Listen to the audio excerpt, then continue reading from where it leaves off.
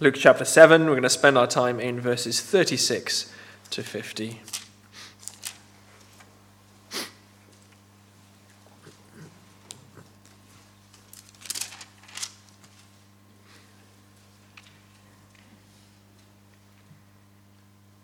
One of the Pharisees asked him to eat with him, and he went into the Pharisee's house and took his place at the table.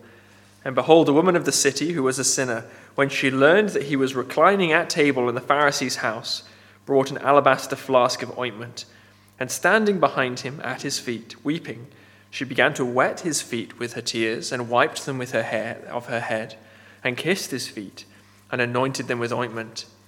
Now when the Pharisees who had invited him saw this, he said to himself, "If this man were a prophet, he would have known who and what sort of woman this is who is touching him, for she is a sinner." And Jesus said to him, "Simon, I have something to say to you." And he answered, "Say it, teacher." A certain moneylender had 2 debtors. One owed 500 denarii and the other 50. When they could not pay, he cancelled the debt of both. Now which of them will love him more? Simon answered, "The one, I suppose, for whom he cancelled the larger debt." And he said to him, "You have judged rightly." Then he turned toward the woman. Turning toward the woman, he said to Simon, "Do you see this woman? I entered your house. You gave me no water for my feet, but she has wet my feet with her tears and wiped them with her hair. You gave me no kiss, but from the time I came in, she has not ceased to kiss my feet. You did not anoint my head with oil, but she has anointed my feet with ointment. Therefore I tell you, her sins, which are many, are forgiven. For she loved much, but he who is forgiven little loves little." And he said to her, "Your sins are forgiven."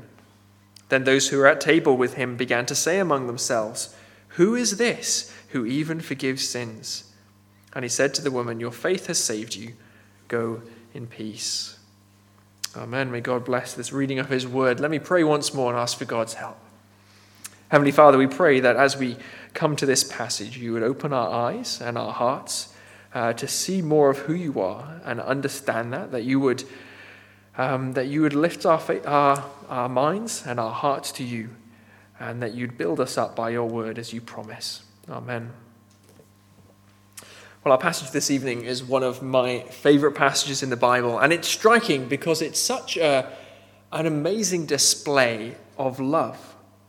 I don't know what your first thoughts were as you read the woman's actions in this passage, as she soaks Jesus' feet with her tears and dries them with her hair, as she breaks that expensive bottle of perfume over them and smothers his feet with kisses. What did you think as you read that? What were your first thoughts? Maybe someone thought, "Wow, that is an amazing display of love." Maybe some of you thought, wow, that's a bit much. Kissing feet, that's all right for her. That sounds like a bit much. I wonder if anyone thought, "I love Jesus like that." Maybe not the kissing feet thing, but the motivation, but the expression of love. That maybe you thought, "I share her passionate love for Jesus." Well, I hope that some of you might. I suspect that most of us either look at that woman and think, "I don't love Jesus like that," or "I want to love Jesus like that." So the question for all of us is, how can we grow in our love for Jesus? Wherever we're at on this spectrum of love, how can we grow in love for Jesus? It's a question we all need to consider. Maybe you're just looking into the claims of Christianity, whether you're listening online or here in person, and you're thinking, "Well, why should I love Jesus that way?" Or maybe you feel on the fringe. You're still kind of on the fence, and you wouldn't say you love him, but nor would you say you hate him. Or maybe you're a new Christian, and you just feel the love of Jesus bubbling up inside you, and you know exactly how this woman feels. Or maybe you feel like in your Christian walk, you've plateaued. You've been a Christian for many years, but you just feel like your love for him is just steady. Or maybe you feel even that it's growing cold. And you're thinking, how can I grow to love God more? Wherever we are on that spectrum of love, the question for all of us is, how can I grow to love Jesus more? And to answer that, I want to ask one simple question of the passage. Why didn't the Pharisee kiss Jesus' feet? Why was it the woman? Why not the Pharisee? Why didn't the Pharisee kiss Jesus' feet? You see, there are three main characters in this narrative: Jesus, the woman, and the Pharisee. And the whole tension comes from the contrast, the compare and contrast between how the Pharisee and how the woman respond to Jesus. So let's dive in. Why didn't the Pharisee kiss Jesus' feet? First of all, the Pharisee didn't understand who Jesus was. The question of who is Jesus dominates the first 9 chapters of Luke's Gospel. It's a section that has been described as the Saviour's CV. If you were to read through the first few chapters, you'd see again and again this question of who is Jesus coming up. In the birth narrative, it's who is this baby? As Jesus first starts teaching, it's who has this authority to teach this way? Who is this man? Who is this man who can do these things, who can say these things? You'll notice that's the question that's actually asked at the end of this passage in verse 49. And we read that those who were at the table began to say among themselves, "Who is this who even forgives sins?" Maybe you've asked yourself a similar question. Who is Jesus? Can I be sure of who Jesus is?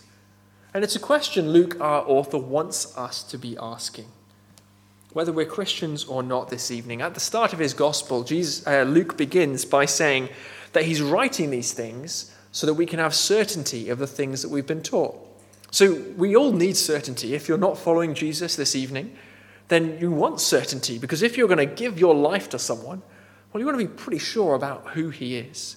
And for us, those of us who would call ourselves followers of Jesus, well, to grow in following Jesus and to grow in love for him, that's naturally going to flow from having more confidence in who he is. So who is Jesus is central to that. And we see that that's the question that's even leading up to this passage. Earlier on in chapter 7, John the Baptist sends messengers to Jesus because he really wants to be certain, is Jesus really the promised king that God has sent? And now the Pharisee wants to be sure of the same thing. So he invites Jesus for dinner. He's heard about Jesus, but he wants to see for himself, be sure for himself, who is Jesus. How you could see that at the start, the Pharisee has, in some ways, a pretty good view of Jesus. He views him as a prophet. We see that in verse 39. But as the narrative goes on, we see the Pharisee's opinion of Jesus plummets. We're told that, so twice in verses 37 and 39, the Pharisee views, the Pharisee, we read that this woman comes in who's called, the Pharisee labels as a sinner. And we don't know exactly why she was labeled that. Probably she was notorious in some way. Maybe she was a prostitute or something else that made her notorious. Well, the Pharisee figures, he sees Jesus' interaction with her and he figures, well, he can't be a prophet because he would know who this woman really is. He would know who's touching his feet, and his opinion of Jesus plummets. And then when he addresses, you can see how far it goes down, because when he gets to speaking to Jesus in verse 40, Jesus said, "Simon, I have something to say to you." And he responds, "Say it, teacher." Already it's gone from prophet to teacher. The trajectory isn't looking promising, is it? Simon thinks like many people today, maybe you, Jesus, he thinks, well, Jesus is just, maybe he's a prophet, maybe he's just a good teacher. Someone who's got some good things to say about God. However, really, it's no wonder then that he doesn't kiss Jesus' feet. If he just thinks that Jesus is a teacher, no wonder he doesn't see him as, see him as worthy of kissing his feet. Contrast that to the woman. Before we even get to her actions, just think about the fact that she turns up at this dinner party. She's a notorious sinner. She's the kind of person that people would sadly start whispering about as soon as she came into the room or into an event. Put yourself in her shoes as she walks down the street. Maybe the heads that turn, the crude jokes that are shouted in her direction. The mothers turning their children away from her path, people maybe spitting in her direction. But she carries on walking right through to one of the biggest houses in town where this important religious man lives. And she just doesn't even knock. She just opens the door and goes in, straight in. I wonder if a hush fell on the room as she walked in. I wonder if the Pharisee thought, oh, I'm going to throw this lady out. Maybe he would have. Maybe he would have if Jesus wasn't there. But as it is, he wants to see how will Jesus relate to this woman. I think that's summarized pretty perfectly in verse 48, when Jesus says to her, your sins are forgiven. Then those who were at the table began to say among themselves, who is this who even forgives sins? And Jesus said to the woman, your faith has saved you. Go in peace. Why did this woman go so boldly to Jesus? Why did she break down in tears and kiss his feet? Well, because she believed that he was more than just a teacher. She knew that he had to be more than just a teacher. He was the one who could forgive her sins. When Jesus says your faith has saved you, that's what he means. This woman had faith that this man, this person, Jesus was the one who could deal with her biggest problem. Jesus was the one who could forgive sins. And by forgiving sins, Jesus is making a pretty bold claim. Only God has the authority to forgive sins. So Jesus is making himself equal with God, if not saying he's God himself, by claiming to forgive sins. The Pharisee has no such high opinions of Jesus. He didn't kiss Jesus' feet because he thought he was a prophet at best, a teacher, and probably worse by the end. He thought like many people do, maybe like you today, that Jesus is just another guy, a good teacher at best, maybe a person who's influenced history, but he's certainly not God. And can I just say, as long as you have a small opinion of Jesus, then you're never going to love him. You'll certainly never love him like this woman did. You might respect Jesus, you might admire his teaching, but you'll not love him. It's even possible, though, for Christians to drift into this lovelessness as well. In the letter to the 7 churches, to the Apostle John, Jesus, speaking through the Apostle John, says to the church in Ephesus that despite all their hard work for the gospel, despite their suffering for the gospel, and despite battling false teaching, they've lost their first love. They've forgotten their first love. It's possible to be an individual, to be a church that does a lot of stuff for Jesus, but lacks love for Jesus. It was the woman, not the Pharisee, who kissed Jesus' feet, because this woman realized, she understood who Jesus was, that he was the one who could forgive sins. He was the forgiver of sins. That's the first reason. Second, the Pharisee didn't kiss Jesus' feet because he didn't understand his own need for forgiveness. Jesus being the forgiver of sins is going to mean nothing if you don't think that you need your sins forgiven. And that's the lesson that Jesus draws out in this parable of the 2 debtors. Let me read again from verse 41 to refresh our minds. A certain moneylender had 2 debtors. One owed 500 denarii and the other 50. When they could not pay, he cancelled the debt of both. Now, which of them will love him more? Simon answered, the one, I suppose, for whom he cancelled the larger debt. And he said to him, you have judged rightly. Now, I've worked out that in today's money, adjusting for inflation, we've got a situation where one person owes 70,000 and the other person owes about 7,000 pounds. Now, just imagine you're the person who owes 70,000. Maybe you've defaulted on your payments 3 months in a row. You're unemployed, so you know that the money it's not going to magically appear. You've got no one you can borrow it from to pay this debt. And you go in, you get a letter, you get an appointment, you go in to see the moneylender.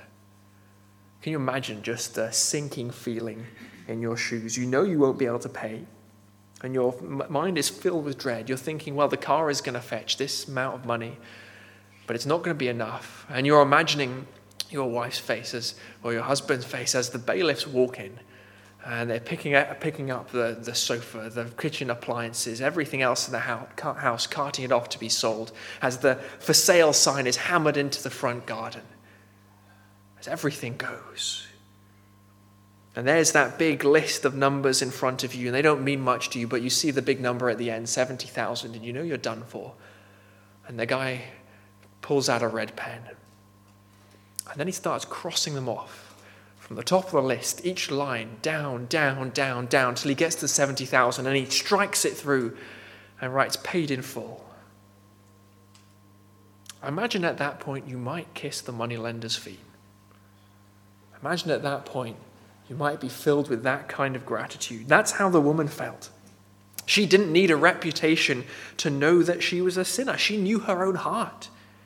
She knew her past better than everyone else. She knew every line on her record, every scar, every hurt.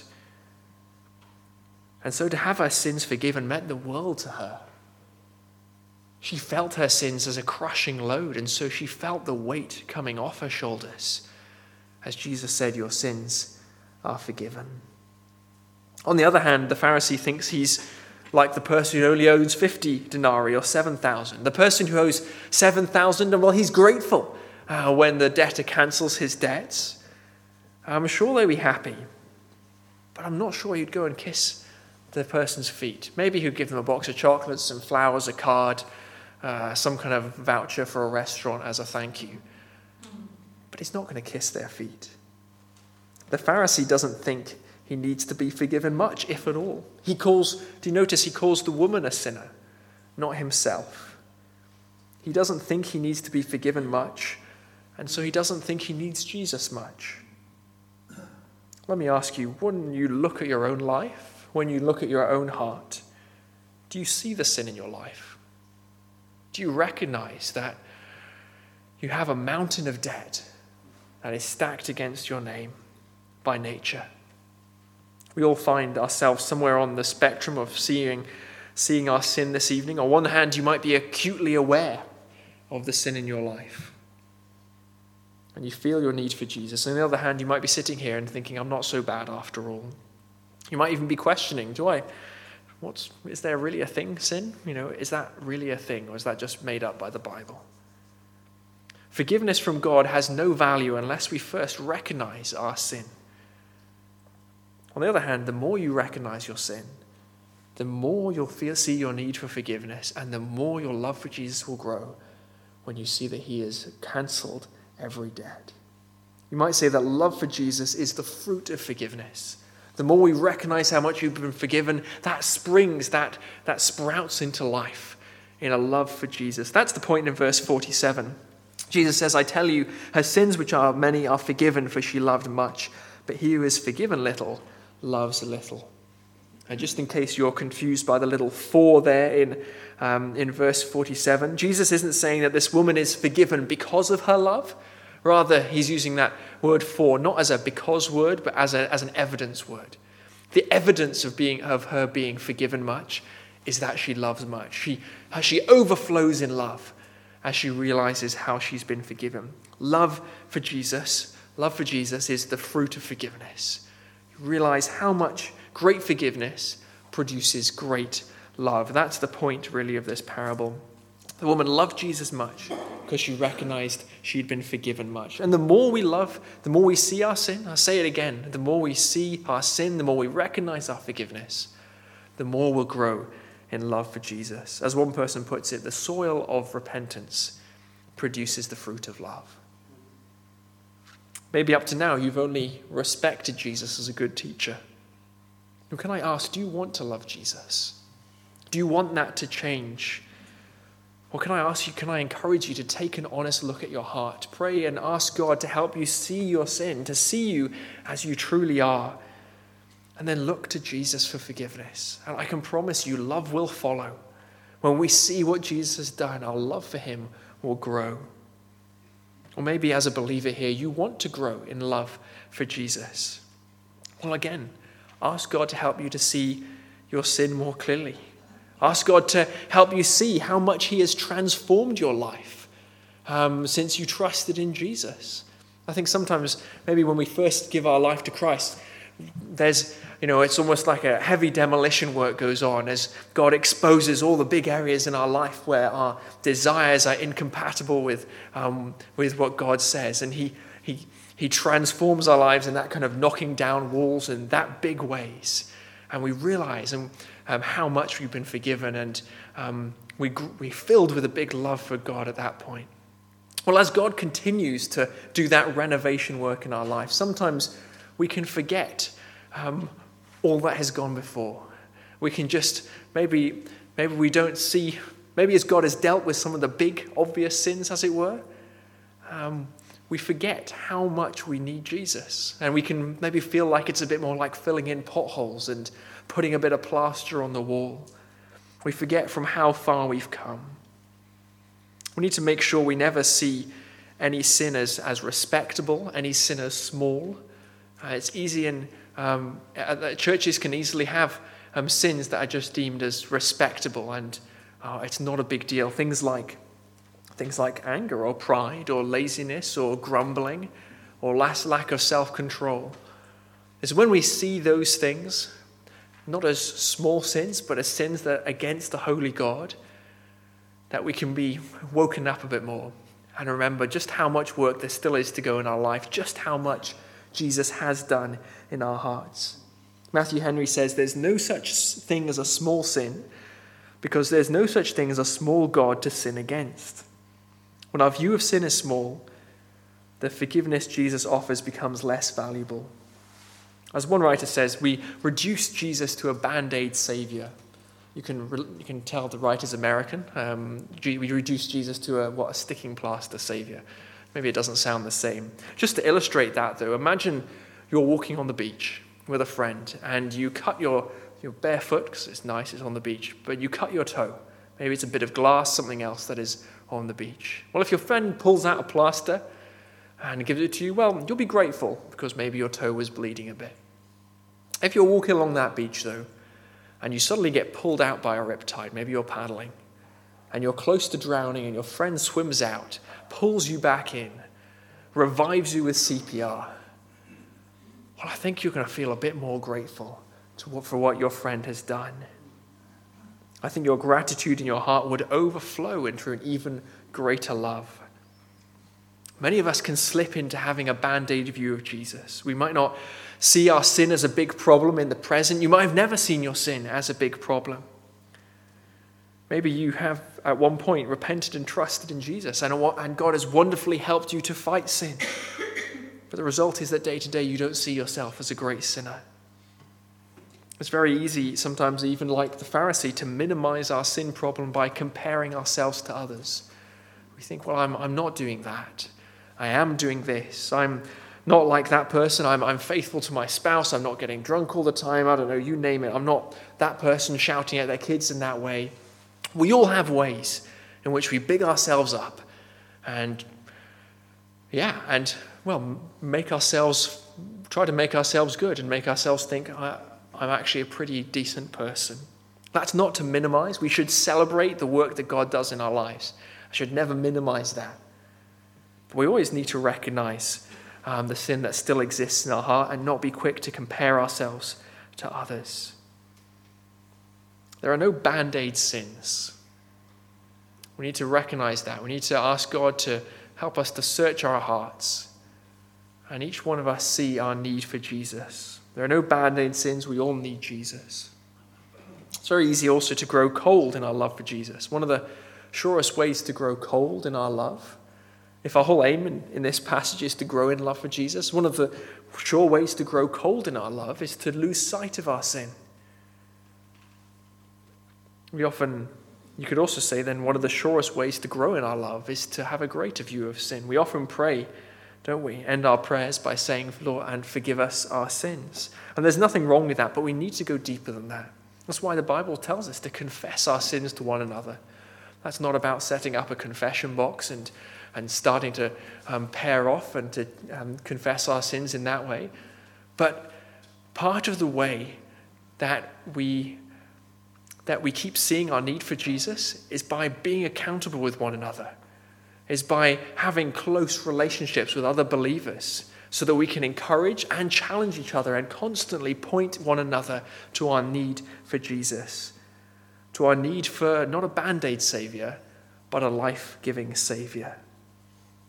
Love is the fruit of forgiveness. The more we understand how much we've been forgiven, the more we'll grow in love for Jesus. Well, we've talked a lot about this woman's love for Jesus. However, as we draw to a close, I want us to notice Jesus' love for this woman. I just love how Jesus treats this woman, don't you? He knows more than just this woman's reputation. He knows her heart. He knows better than her. He knows better than anyone else who's judging her who she is and what she has done. He knows all of her thoughts. He knows absolutely everything. Jesus has every reason, you could say, to push her away, to recoil. But he doesn't. He doesn't send the woman away either and tell her to sort out her life and then come back to him when she's brushed up a bit. He accepts her devotion and he forgives her. Not only that, he commends her and he holds her up as an example. I mean, just think of it. Think of the scene in a room full of self-righteous religious men. He holds up this woman and says, here is an example of faith. Here is an example of what we should all be like in coming to Christ for us to be forgiven. And then he sends her away in peace. This woman was overcome with grateful love. However, I don't think she even understood half of what Jesus had done for her. You see, forgiveness doesn't come free. Jesus didn't just cancel that debt. Jesus could only cancel that debt because the debt had to be paid. That's this whole illustration, the moneylender helps to bring that home. Someone else has to carry that debt. There's always a cost. If your debt's to be forgiven, someone else must pay. And the woman was forgiven, but she didn't pay the cost. It would be paid, though. Jesus could only forgive that woman because he allowed that cost to be put on him. He allowed that whole debt, all the things that she had done, to be placed on his shoulders. So that as he died on the cross, he took the punishment for her sin. He bore her pain. He bore all of what she deserved. Every single one. Every single sin on that record. He could wipe it off because it was wiped onto him. Past, present, and future. I love that it ends. Faith, your faith has saved you. Go in peace. How could Jesus say that? Because he had bought her peace.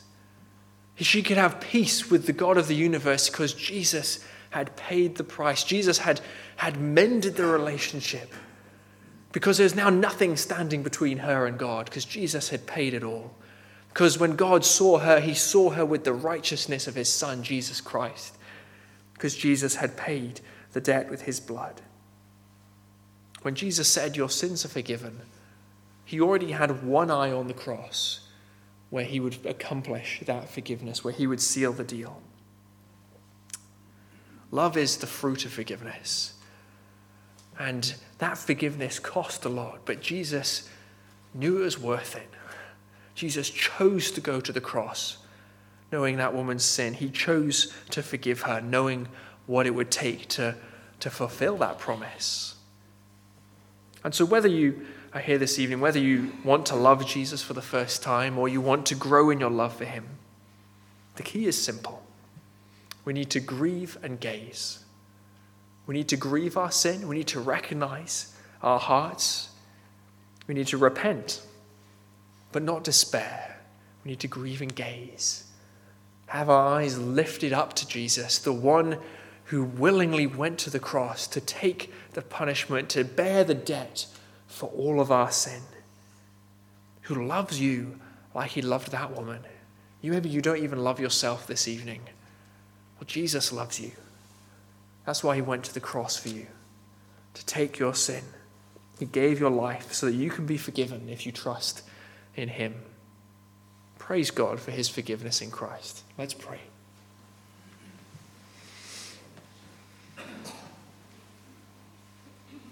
Heavenly Father, maybe we don't see ourselves as like this woman, but Lord, we know that each one of us is in the same position, that by nature our debts are stacked up. We thank you, though, that Jesus forgives our sin. We thank you for those here who know that wonderful blessing of sins forgiven. Please remind them of all that you have done so that their hearts are filled with great love for you. And Lord, we pray for any who don't know the beauty and the weight off their shoulders of sins forgiven. We pray that this evening or in the days to come, they would come to Jesus like this woman did and ask for their sins to be forgiven. We pray this in Jesus' precious name. Amen.